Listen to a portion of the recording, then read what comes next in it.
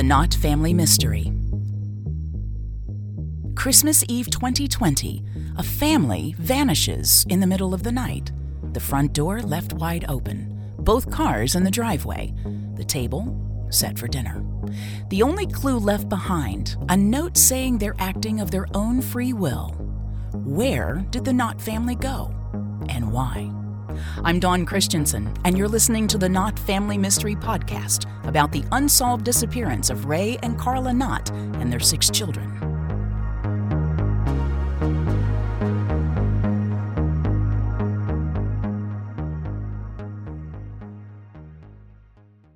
Is the coast clear? Great. Welcome to the secret version of Untying the Knots.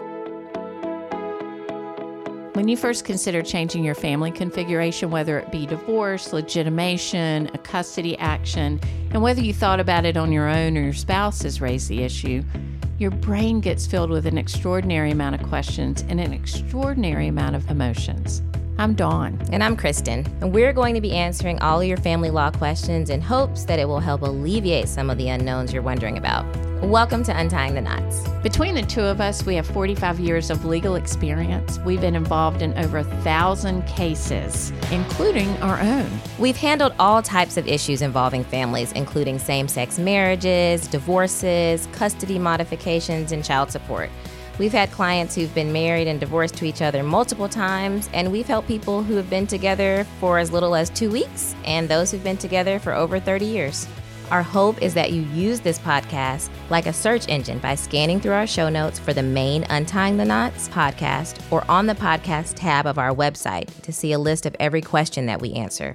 We will give you the exact time on which episode to look for in both the main version of the podcast and this secret version. Okay, so I had an affair. Is this going to mess up my divorce case? Is this really a big deal? It's a matter of opinion among lawyers.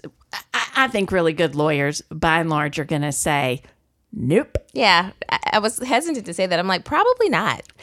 And it's sometimes deflating to people when they come to me because they feel that's their hook and sinker. Mm-hmm. Like, I have all this proof that he had an affair, and I want to burn him because of that. And this is, look, practically speaking, like we've said before, judges have a hammer, and they see hundreds of cases, from the most simple to the most egregious. How is this affair going to impact your divorce? I think there's a couple instances where affairs matter. Yeah, I do too.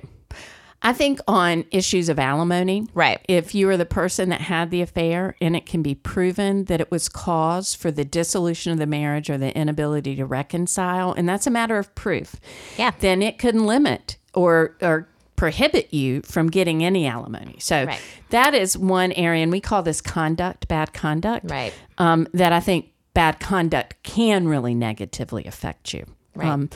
Generally, conduct doesn't really, people may not like you very much, right? The judge may not like you, but guess what? If we could tell you the number of affairs we see, the number of affairs judges see. It's very common. The constellation of types of affairs and things that happen. Oh my God, you're not going to your vanilla affair. Right. They don't care. Right. They don't care. They don't care as long as you didn't do it in front of the children. Right. Right. I think that's the other area, right, Kristen? Right. It's at the end of the day, what is the impact to the children and what's in the best interest of the children? So surely if you have a relationship outside of your marriage that the kids have been a part of or negatively impacted by some way, that is going to come up and be relevant. And negatively impacted doesn't mean, and what I hear from people is that they will say, well, he had an affair. That's not good parenting. Therefore, he shouldn't get the kids. He shouldn't have custody of the children. And that's just not going to fly. No. I had somebody that said they were available to be with the kids all the time. Right. And they really should be primary parent because they've always been with the kids all the time.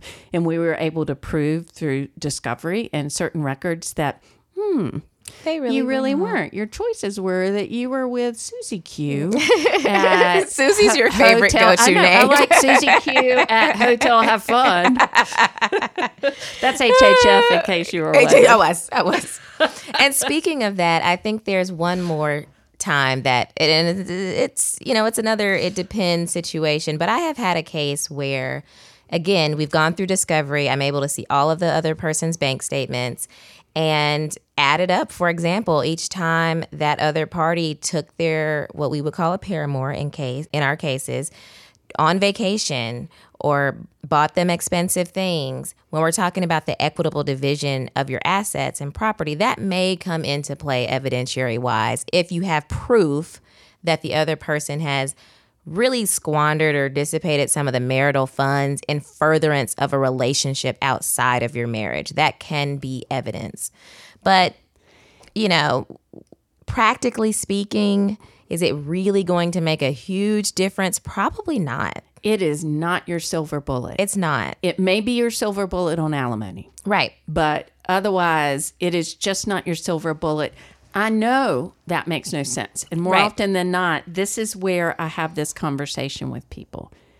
The justice system is not always about justice. It's not about our sense of justice, which means this is a moral failing for some people, right? Some people may see it that way. And I should be able to right that moral wrong in this court of law. That is not how it works, guys. It's not. Sorry. Big bummer. The court cannot change someone's behavior. Can't make them a different person. Can I use pictures and recordings that I secretly took of my husband at our house when he was cheating on me? Be very, very careful. We are hunting rabbits. I couldn't help it. You're so cute. Okay. I don't want to keep saying it depends. Like, y'all are going to be like, do you ever give an answer to a question? But the law is getting more strict about this. Yeah. So let's talk about videos. Yeah. No, you cannot. You cannot in our state. If the other person does not have knowledge that they're being recorded in the home. And consent to it. Then the answer is no. You have a reasonable expectation of privacy in your own home when it comes to video recordings. Right. Now, audio recordings are different, and it's going to vary by state. I tell my colleagues in California this for answer, and they freak when I say Georgia's a one-party consent state, which means if I'm a party to a conversation, I can record it. Right. You don't need to know that I'm recording it. Right. And it frequently can be used in evidence. So, whether or not you record it is one thing. Whether or not it's admissible in court is another thing. Correct. That's why lawyers give answers like it depends. Right. So you can't, but what you could not do, let's say that you're talking to my kid, like you're calling in to talk to your child in my house, but I'm not a part of that conversation. It would be illegal for me to record that conversation. Right. Because you're not part of it. Right. Pictures are okay. You can take pictures without any issue. Yeah, as long as they're not you're not taking them naked. The pictures of genitalia, naked pictures, clients often think they're going to go a lot farther with the shock value or whatever in court. No one wants to see that. And judges care very little about that you sexted. Well, he sexted with his girlfriend. Right. Judges are like, yep. That's why you're getting divorced. 700,000 other people. Exactly. They're like, great. Well, that's why you're here today. So let's go ahead and get this divorce done. Let's move on. I don't need to see it. Exactly. This podcast will be updated every few months to reflect any development in the law and any additional questions you might have. If there's a question you haven't heard answered, email us at info@smithfileslaw.com and we'll add it to one of our updates. Please share this podcast with any of your friends or family who have family law related questions. If you are in the state of Georgia and would like to reach out to our offices, please call us at 404-909-8300 or email us at info@smithfileslaw.com. The content on Untying the Knots does not constitute legal advice or the practice of law by Kristen Files, Dawn Smith, or Smith & Files, LLC. Listening to the podcast does not form an attorney-client relationship between you and the podcasters. All listeners should consult with a qualified legal professional regarding their individual questions, needs, or issues that may be of concern. We are not responsible for any action taken by a reader based upon any information on this site. All of the content on the podcast is for general information and educational purposes only. Dawn Smith and Kristen Files are licensed to practice law in Georgia.